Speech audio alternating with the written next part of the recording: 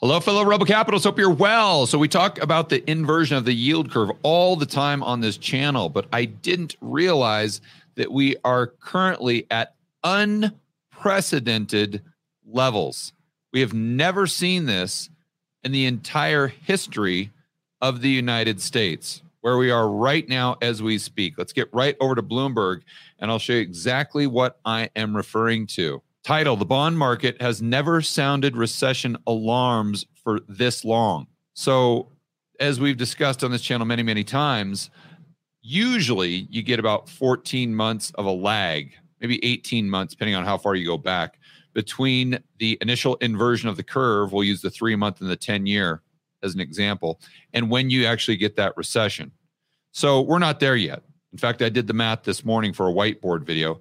14 months would take us to December of 2023 because the curve first inverted in October of 2022. But that's how long it takes to get a recession once the curve inverts. I'd never looked really at how long the curve had stayed inverted. And this is really mind-blowing here. For 212 trading days, they say, the curve has been inverted between the 3-month and the 10-year. And they kind of, the next key talking point here, which I completely agree with, is a quote: ignore the signal at your own risk. Well said. The U.S. bond market has flashed recession warnings so consistently for so long, in at least 6 decades. On Wall Street and Washington, optimism may be building, the Federal Reserve poised to steer the economy toward a soft landing or no landing.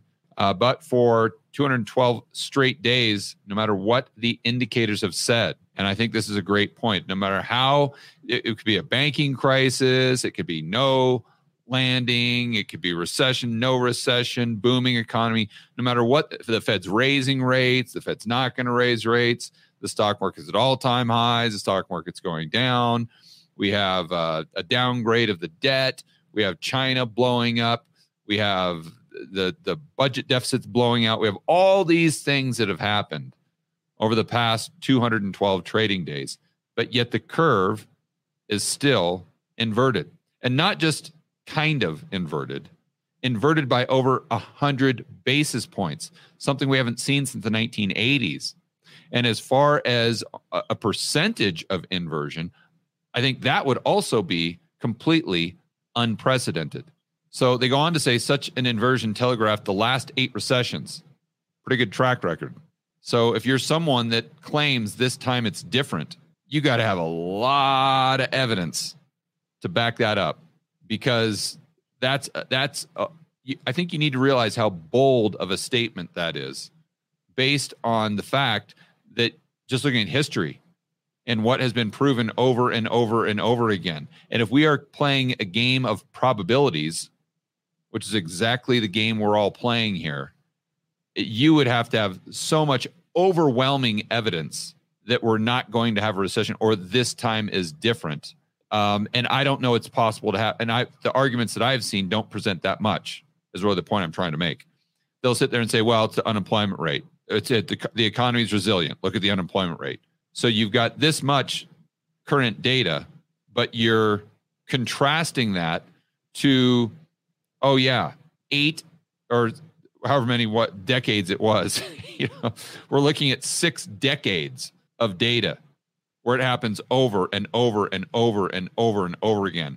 So just because the unemployment rate is low, I would not say that's overwhelming evidence when you look at the track record of the yield curve. That's really the bottom line. But the author points out something very interesting.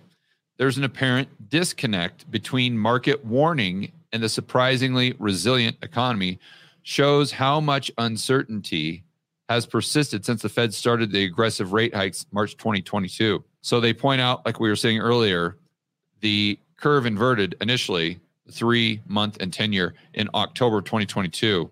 Here's a quote: "This cycle has been an odd one because the yield curve, originally inverted, most expected we're on the verge of downturn." See, I don't get into this though. This guy's name is Philip Wool, Reliant Global Advisors. I don't get into, just focusing on what everyone expected. And, well, everyone expected that we'd already be in a recession. So, boy, maybe we should second guess that yield curve. Look, I don't care what people expect. Most people out there are just complete sheeps. That's why they get, or sheep, maybe that's not plural. Sheep. And they're lemmings. They just walk right off that cliff. That's why everyone gets annihilated by a black swan, even though the curve's inverted. People say the GFC was a black swan. Really? The curve was inverted since 2006. It's just you weren't prepared, so you got run over because once again, you thought this time it would be different. And so I don't really put too much weight into, well, people thought it was going to be like this. No, I don't really. Show me the data. Show me the history. Show me what has happened in the past. And that's pretty much what I'm going to use to determine the probabilities of this happening in the future. Not so much people's opinions over the last year.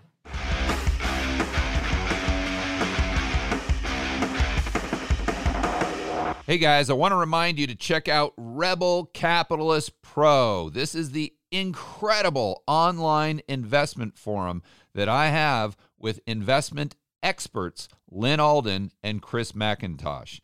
It includes professionals such as Patrick Ceresna from Macro Voices. He specializes in options. Tony Greer, commodity trading. Jason Hartman, real estate. And Brent Johnson with macro economics. If you want to build wealth and thrive in this world of out-of-control central banks and big governments, Rebel Capitalist Pro is the resource you need. So check it out today at georgegammon.com/pro. That's georgegammon.com/pro. We'll see you inside with the fellow Rebel capitalists that are taking their investing to the next level.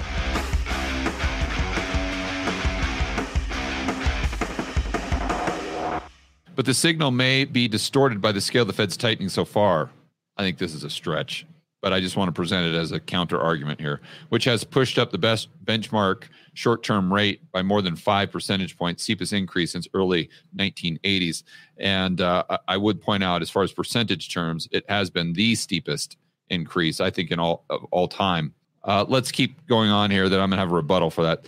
So while the Fed could ease next year, it may be because policymakers react to cooler inflation rather than the need to fight a recession. So Ed Yardeni has called this the Nirvana scenario. Okay. All right. First of all, let me address this whole thing that, the reason that curve has been inverted for so long, or maybe giving us a false signal, is because the Fed tightened so quickly. And if the Fed would have just tightened slow, then the curve, I don't know, never would have been inverted. Okay, but let's look at the decision-making that is being made by the marketplace that would make the curve invert. What decision-making am I referring to? Right now, the marketplace has the option of taking 5+% just overnight, parking your money at the Fed and reverse repo, as an example. Or you can just get a 3-month treasury, 1-month treasury. You can get 5.5%, let's say. So why on earth would anyone buy a 10-year treasury at 4.2%? That makes absolutely no sense. So regardless of how fast the Fed raised rates, the market is telling us that they believe interest rates in the near future will be so much lower that they would rather own a 10-year treasury at 4.2 than a 1-month treasury at 5.5. No matter how you slice it and dice it, that's the main takeaway. That's the elephant in the room that all these people ignore. Now you can sit there and say, well, if the Fed would not have tightened so fast, well, then would the marketplace prefer those 10-year treasuries? Maybe. But that doesn't mean that this market signal, being the curve inverted, is completely inaccurate because the Fed raised rates so quickly. Because what the market signal is telling us is not, oh, this is weird, the Fed raised quickly. The market signal is telling us that the interest rates moving forward in the near future, let's say into 2024, are going to be a lot lower. Now let's move on to Ed Yardeni. I don't know this guy, but here, this argument, I've heard it so many times, and it just makes no sense to me. So let's just assume for a moment that inflation did come down. Let's say it came down to, 2%. Great. Fantastic. Why would the Fed drop rates? Why? He makes it seem as though 5.25, where we are right now, is somehow historically high. No, this is just average, normal. These are normal interest rates. This is nothing extraordinary. This isn't 1980. Interest rates aren't at 20%. Interest rates are basically at 5%. So why would the Fed drop rates to below normal if inflation is right at their target? You see how it just think it through for a moment. And then let's say that inflation was going down under their target, and then they were worried about deflation. So that's why they dropped rates. Okay, well, if they're worried about deflation, then that means we're likely in a scenario that would equal a recession. So, I mean, this nirvana scenario, it doesn't even make sense. You know, what type of scenario would the Fed come out and say, okay, we've got we've got CPI down to 2%. Now we can start lowering interest rates to, in their terms, a more accommodative stance. Why would we need accommodative interest rates if we're right at their target? Because wouldn't they just be worried about exacerbating inflation if the current rates are normal? You see, it just doesn't make any sense whatsoever when you just think it through, just scratch beneath surface level, and it becomes abundantly clear that this is an unbelievably low probability. So now they go on to talk about some investments. They say cash is king, yield on 60-40 portfolio, fall below 3-month treasury bills. So yeah, you're out there paying Ray Dalio. Good for you. You're paying him 2 and 20 to do what? Get less than you would get on a 3-month T-bill.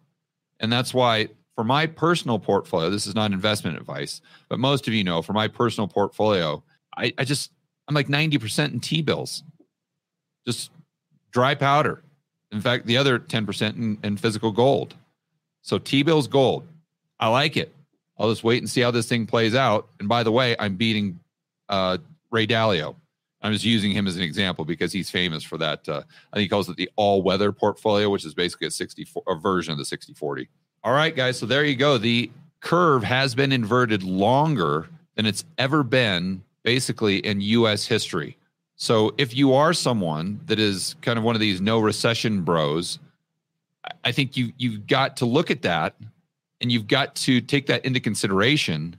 And if you maintain this base case that we will not have a recession, you've got to have even more data to back up your point than you did prior to seeing this inversion at unprecedented levels. All right, guys, enjoy the rest of your afternoon. As always, make sure that you're standing up for freedom, liberty, free market capitalism. If you want more of these incredibly important recent stories that we have discussed on this channel, Josh will put a playlist right here, and we'll see you in the next video.